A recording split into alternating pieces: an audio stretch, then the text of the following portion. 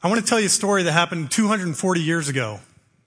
240 years ago, almost to the day on this 4th of July. It was July 9th, 1775.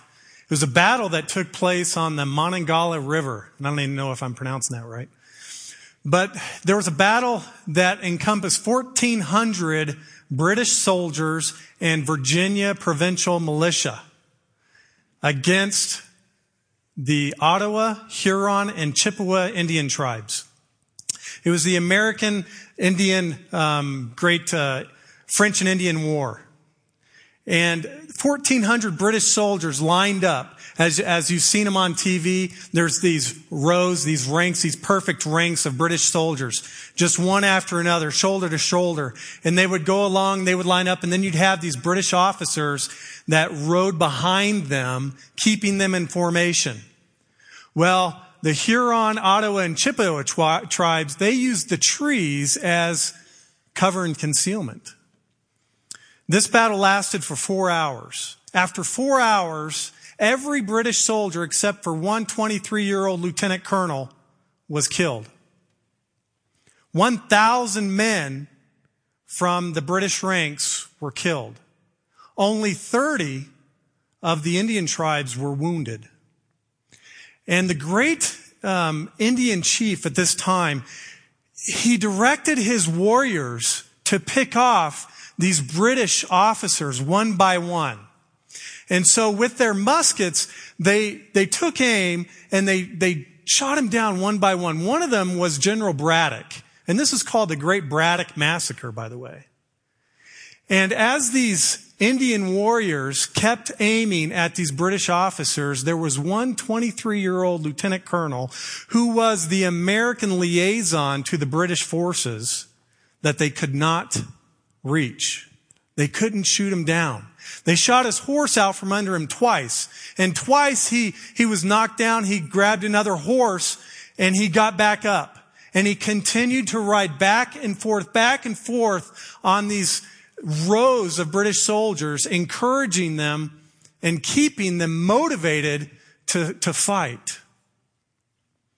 Now, after 4 hours, this 23-year-old lieutenant colonel, he was able to gather up the remnants of the force and lead them to safety, retreated to the camp. As he took care of the soldiers and they tended to their wounds, he was able to take some time to himself. And he noticed a hole in his coat. And he noticed the hole and he looked at the hole, and underneath the hole, there was no wound. So he took off his jacket. He noticed 3 more holes underneath his coat. Underneath each one of those holes, he could not find any wounds. Later in life, before I tell you who this 23-year-old man was, later in life, his stepdaughter wrote about the faith of this man. They would go to church, and after church, he would retreat to his study, and he would meditate on the Word of God. He had a personal relationship with God that kept him going, that helped him persevere in this world. That 23-year-old lieutenant colonel was George Washington. George Washington, 23 years old in 1775. Imagine, if you will, what he must have went through losing 1,000 men at 23 years old and being the only officer left to guide these men. How do you cope with that? How do you cope with that? George Washington turned to God. George Washington knew that if he was to get through this life, he would focus on the Lord. That's what I want to talk to you about today. Is over the next 2 Sundays, I want to talk about perseverance and how we persevere in this world and who we lean upon during those times of struggle, those times where we have to decide what we're going to do in this test of the worldly influences that come our way. If you will, I'd like to open up to James chapter 1. And I think that James chapter 1 really gives us a positive and instructive way to lean upon the Lord during trials. Now remember, James is the half-brother of Jesus Christ. Think about what he saw in his life. He was the leader of the Jerusalem church, and here in his letter, he encourages us to focus on the Lord. James chapter 1, starting with verse 2. Consider it all joy, my brethren, when you encounter various trials, knowing that the testing of your faith produces endurance, and let endurance have its perfect result, so that you may be perfect and complete, lacking nothing. Have pure joy. How do we have pure joy in our trials? How do you have pure joy after losing 1,000 men? This auditorium seats, if I remember right, about 1,100 comfortably. 1,400 men go to battle, 1,000 of them dead. How do you deal with that as a 23-year-old? Pure joy. He says to focus on pure joy. Consider it all joy, my brethren, when you encounter various trials. Now, he's not saying that you have to have some masochistic type of mentality to enjoy being sick, to enjoy losing a loved one. Remember when I preached here last time, I spoke to you about how I dove into a 4-foot pole and how I almost knocked myself out and should have broken my neck.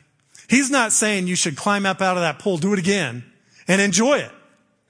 It's not some masochistic trial to where we look for these circumstances and we're happy about it. That's not what he's saying. How do we get through these trials? Well, we consider it all joy, not part joy, not part something else, but all joy to be able to go through these trials because of what these trials represent and because what these trials build upon. That is what we should consider all joy. There's a reason to be joyful in the midst of trials. It's not being happy about the trouble. It's finding joy in what the trouble produces. It is enjoying the sweet fruit produced by bitter times. We're going to go through rough times. We're going to go through bitter times. But it's the sweet fruit that those bitter times produce.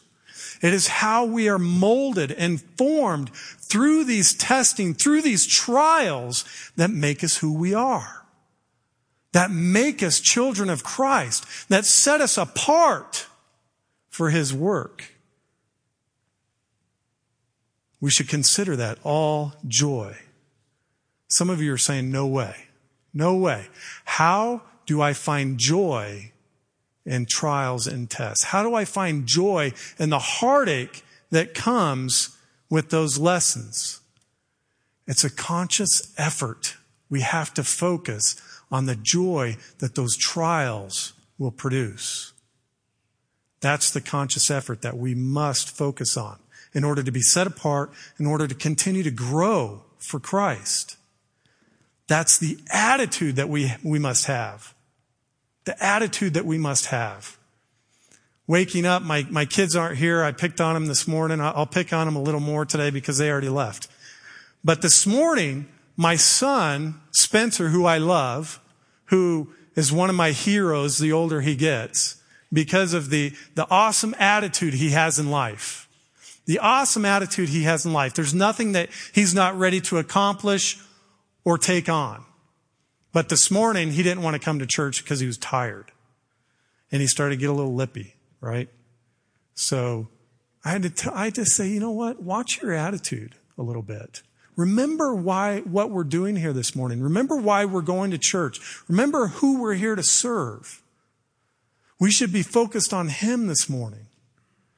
Well, we have to have that same conscious effort in the trials that we go through in life. Yes, they're going to be horrible. Yes, they're not going to be easy. They're going to be difficult. But it's a conscious effort to focus on Him and realize, what is He teaching us through these trials?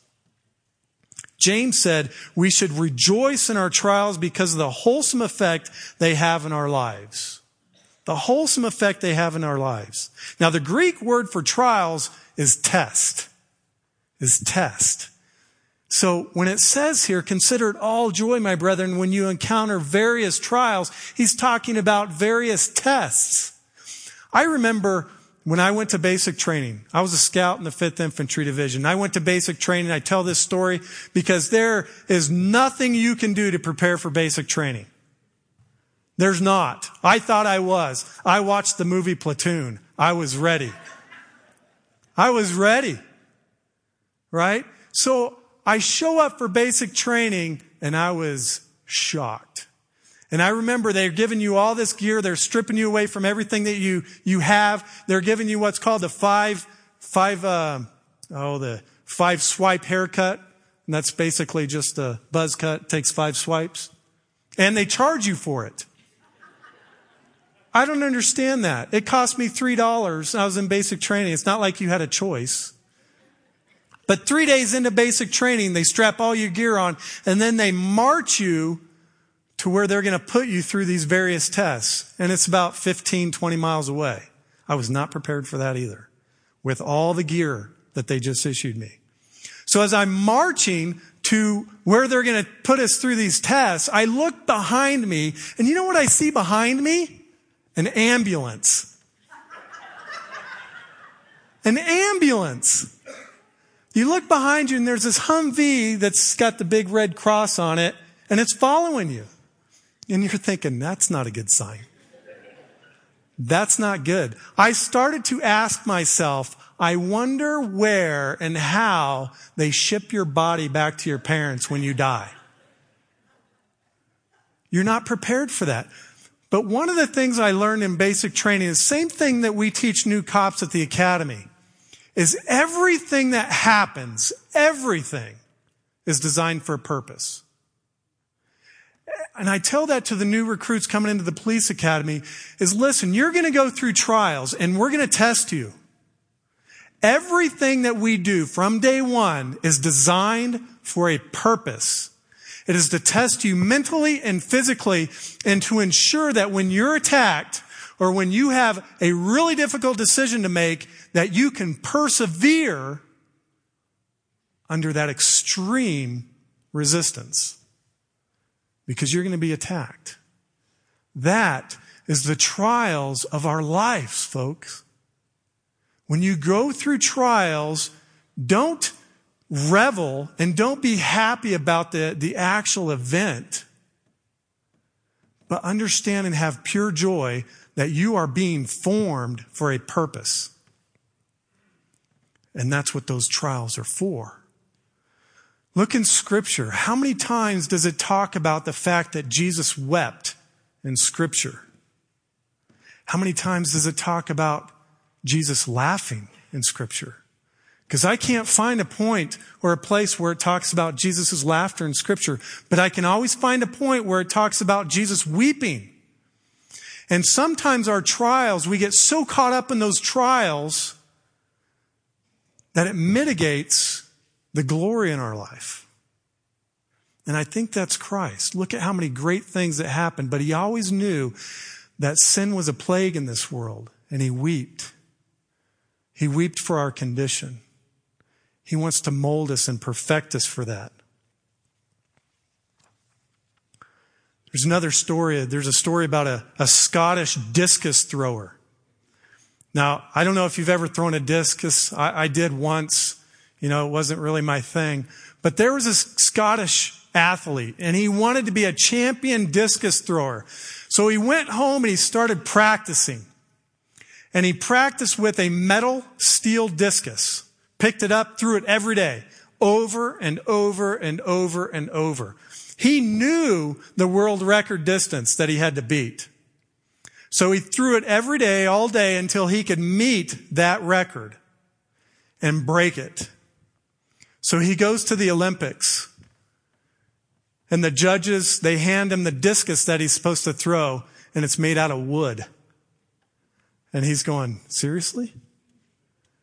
He threw that thing farther than anybody had ever thrown it before. And for years to come, nobody could come close to beating him. And he said, my secret was to train under great burden. Train under great burden. It shaped me. It made me better. Made me realize that I could accomplish anything. He trained under that great burden. That was his secret. And he understood that. As we go through this life, we are to train under great burden if we are to become effective for Christ. And that is how he's going to mold us. That is how he's going to shape us into the person that he wants us to be and put you in the place that he wants you to be. Second thing that I want to share with you this morning, my second point. We must have an understanding mind. An understanding mind. Verse 3, it says, consider it all joy, my brethren, when you encounter various trials. Verse 3, knowing that the testing of your faith produces endurance. Knowing that the testing of your faith produces endurance. I want you to imagine the worst trial that you have in your life. It could be a sickness of a loved one. It could be financial ruin. It could be a divorce.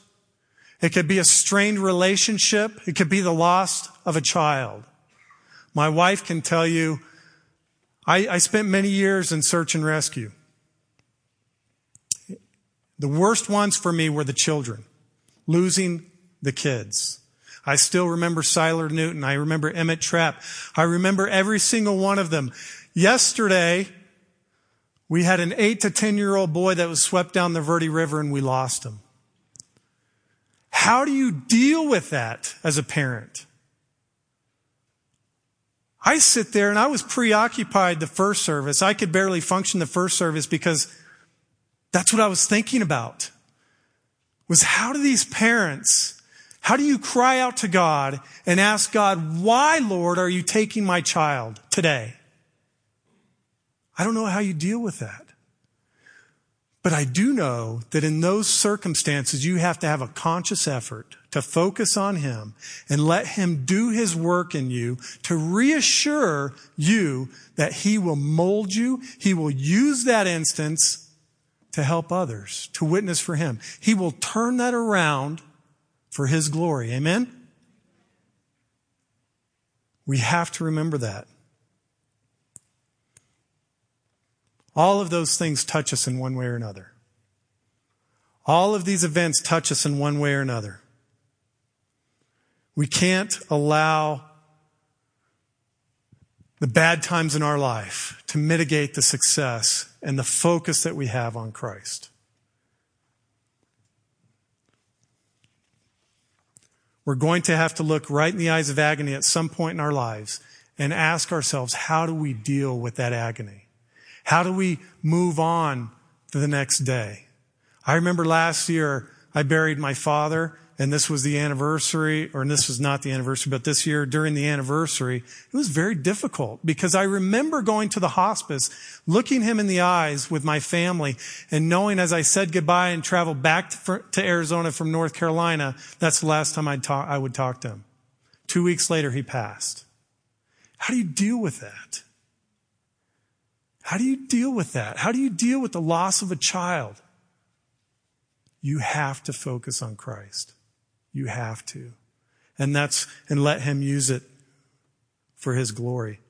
As I was sitting in my office this week, I was thinking about what would be an example in Scripture of maybe some of the worst things that are imaginable to happen to somebody. Of course, I thought about Job. You know, Job here, he loses his wealth. He loses his kids. He loses his family, loses his crops. Even his wife tells him at one point, remember, what does she say? Just curse God and die. Right? How would you like it if your spouse did that? You know what, Jeff? Just curse God and die. How do you deal with that? So I thought about Job. And then I thought about Abraham. Think about Abraham. Turn with me to Genesis chapter 22. And I want to set up for you, remember Abraham in chapter 15, God says, I am a shield for you. He goes on and tells Abraham, look up to the skies, see the stars? Your descendants are going to be as many as the stars. I'm going to bless you with a child, and your descendants are going to be as many as the stars. What does chapter 22 say?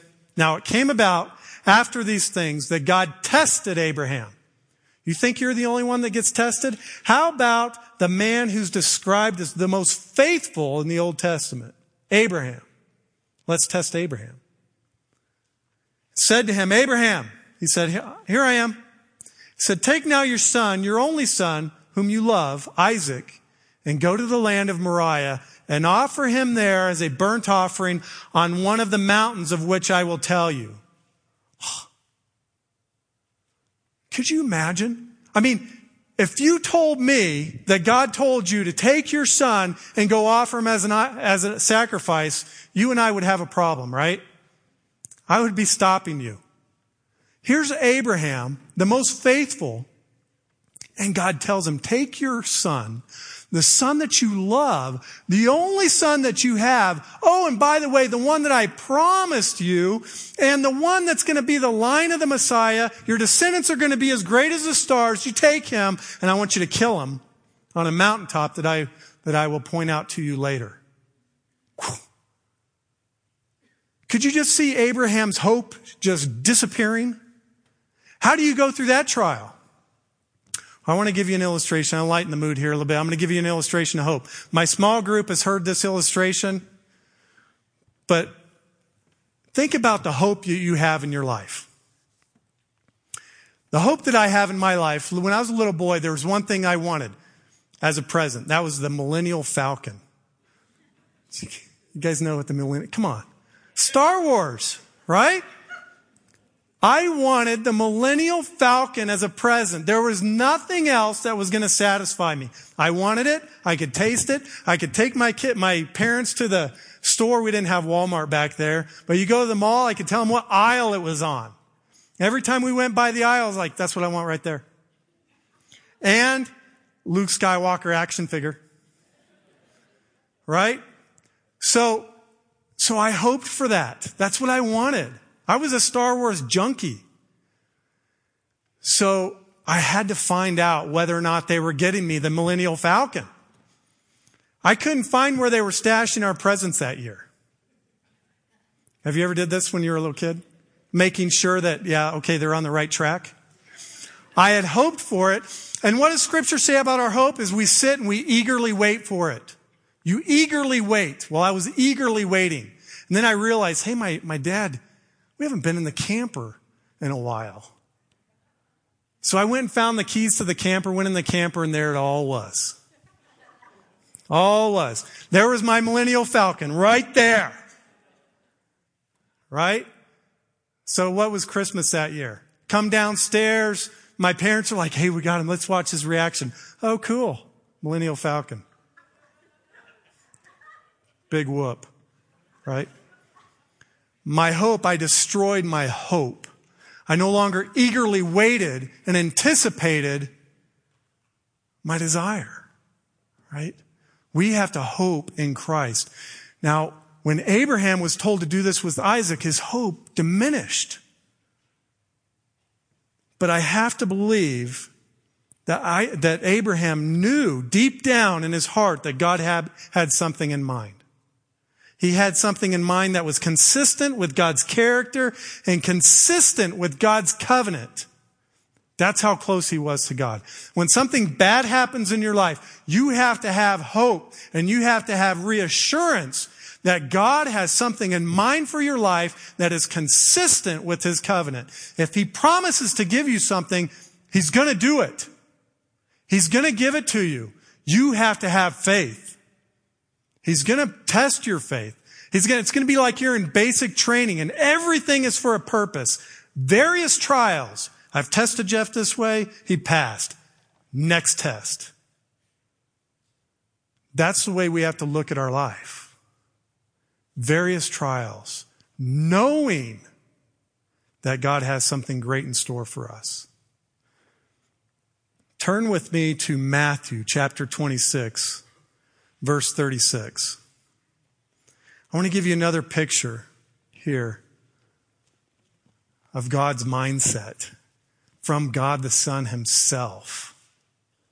Okay? Matthew chapter 26, verse 36.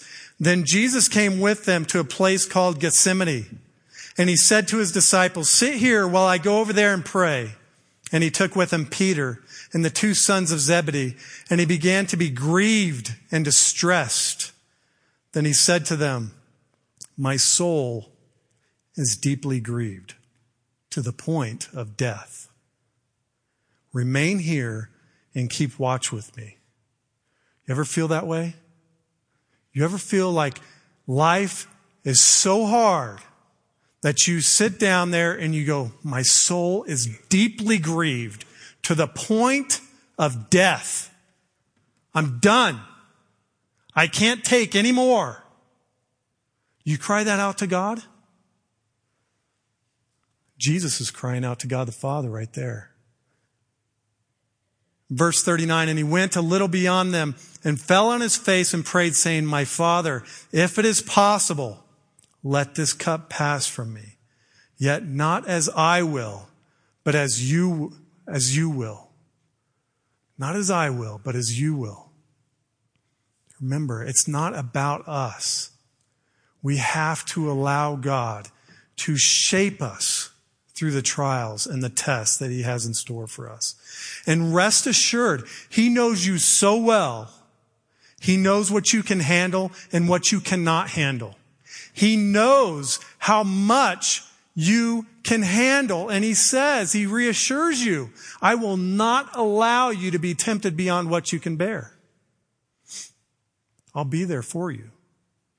But he's going to shape you. Just like my drill sergeants did, just like we do at the academy, we know how far to push it because we know what the end result needs to be.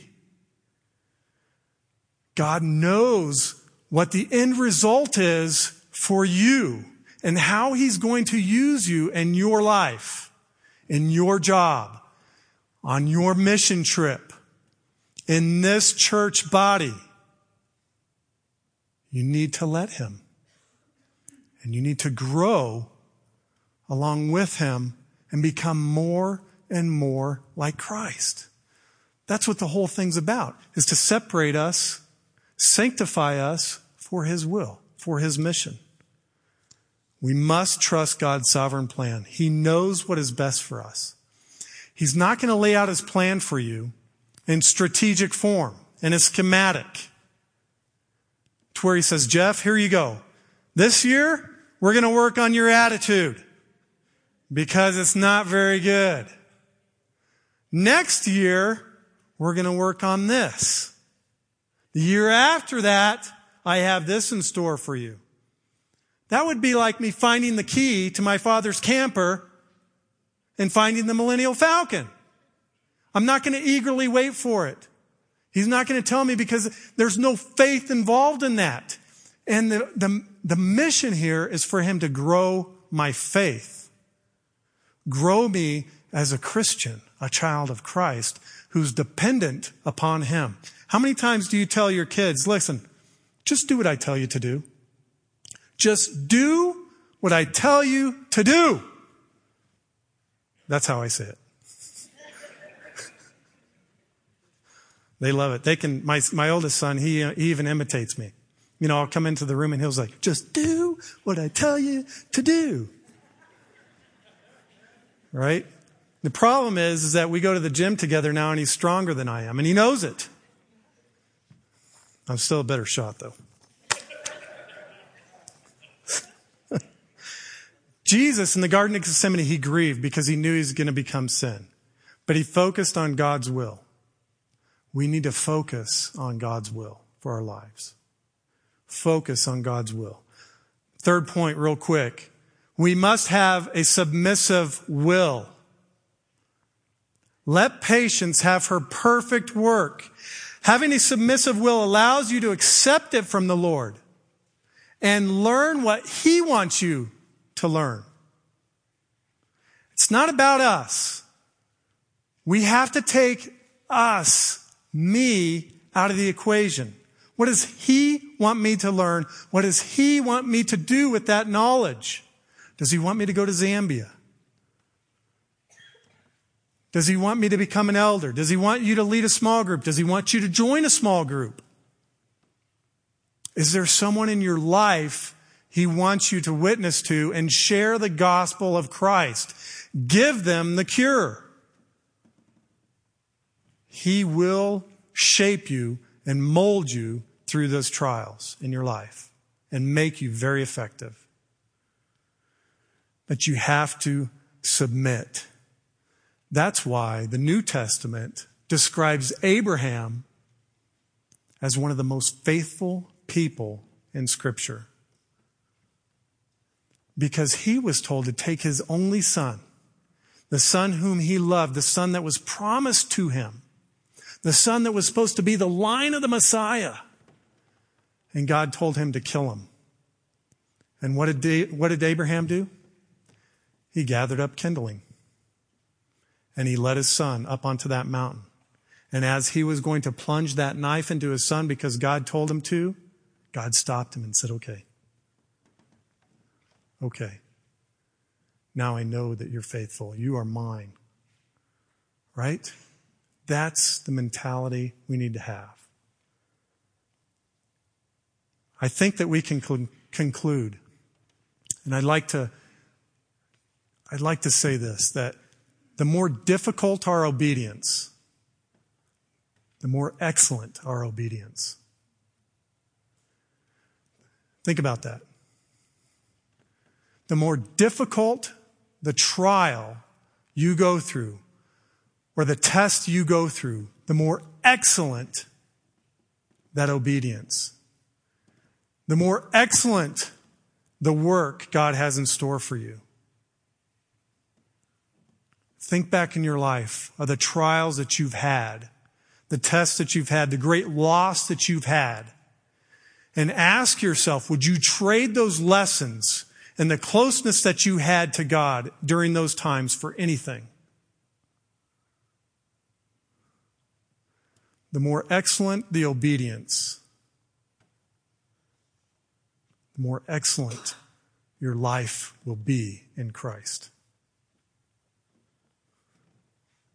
Scripture does not indicate that we're going to be perfect in this life. There will be tough times. There will be tough times. But he will get you through it, and he will grow you for those circumstances. I want to conclude with this. Some of us here today are living under great burden. Under great burden, and it hurts. It's unpleasant. We despair. We cry. We're angry at times. But through that, you can also have a deep sense of joy, knowing that God is within you, and God is directing you, and God is using you in this life. Folks, if you're a believer out there, if you believe in Christ and you believe in the great crown of life that's coming, let me reassure you, this is not your home. There is something better in store for you. He promises us that. There is something he wants to use you for in this life that you just have to submit to and go, you know what, Lord, I don't understand it. I don't like it sometimes when I'm going through these trials, but I will rely upon you. Use me. If you ever pray that, be prepared. Be prepared, folks, because he's going to do it.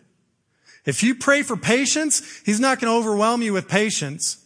He's going to give you circumstances to demonstrate patience. If you pray, Lord, teach me to be faithful, he's going to give you a circumstance to teach you and to test you and for you to make a decision for him to be faithful. He may be calling you to do something in this church family, in this church body. Put him first. We always tell our kids, here's our kids, Buddy had a bad attitude today because he was just tired, right? But he knows when Sunday comes, we're going to church.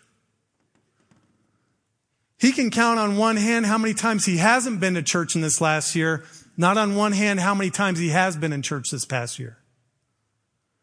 Because first and foremost, we have to get our minds right for Christ. We do that through fellowship with one another, through edification with one another. The way I get through my trials is I think about people in this church body. I think about Clovis. I think about Pastor Dan. I think about Pastor Frank. I think about my wife. I think about people and I'll be like, what would they do? I get another missing child who dies. I'm thinking, man, why? And then I think about how God wants me to represent himself when we go make notification to the family. We must focus on him. Be passionate for him. And as you grow in those trials, never forget, he will set you apart for his good work. That's the purpose of it. He wants to set you apart and use you to glorify him. And through all of that comes those great joys. The great joys that Galatians talks about. I want to share a quote from George Mueller for you. I like this quote. It says, God delights to increase the faith of his children. I say it deliberately. Trials, difficulties, and sometimes defeat are the very food of faith. We should take them out of his hands as evidence of his love and care for us in developing more and more that faith which he is seeking to strengthen in us. He wants to strengthen your faith. He wants you to rely upon him more. How does he do that? Through trials, difficulties, and sometimes defeat. You're going to fail. Sometimes you're going to fail miserably. But we pick ourselves back up and we point ourselves to him, and our faith grows and strengthens in us. I believe that's what James is talking about here. Pure joy. Pure joy. Consider it all joy, my brethren, when you encounter various trials, knowing that the testing of your faith produces endurance. Next week, we'll talk about endurance and persevering in this life. Your faith, as it's being strengthened, produces endurance. Every trial that comes into our life becomes a test of your faith. As it comes into your life, it tests your faith. If you make the right decision, you win. If you don't, sometimes that test becomes temptation. And sometimes that temptation becomes an overt act and becomes sin. Use those tests to strengthen your faith. Will you pray with me, please? Gracious Heavenly Father, we come to you this morning as a church family. Lord, we focus on you. Lord, we cling to you. We do get preoccupied at times, and we lose sight, Lord, about the tests and the trials that are in our lives. I pray, Lord, for those who are here this morning, that they would cling to you, that they would understand no matter what the trial, no matter what the burden in their life, no matter what it is, Lord, that you will, and your glorious work will be done in us, and that you will strengthen our faith, that you will draw us closer to you if we have that submissive heart. And through that, Lord, our hope is strengthened. And we produce that, or you produce that endurance in our life to where we can persevere. Father, forgive us where we fall short, because we do. Sometimes we fail miserably. Reassure us, Lord, that we belong to you, that nothing can snatch us out of your hands. I just pray, Lord, that our minds this morning would be made right, and that we would focus solely on you. In Jesus' name I pray. Amen. Thank you for listening to the audio from Cornerstone Church in Prescott, Arizona. For more information, visit us online at www.ccorstone.org. PrescottCornerstone.com.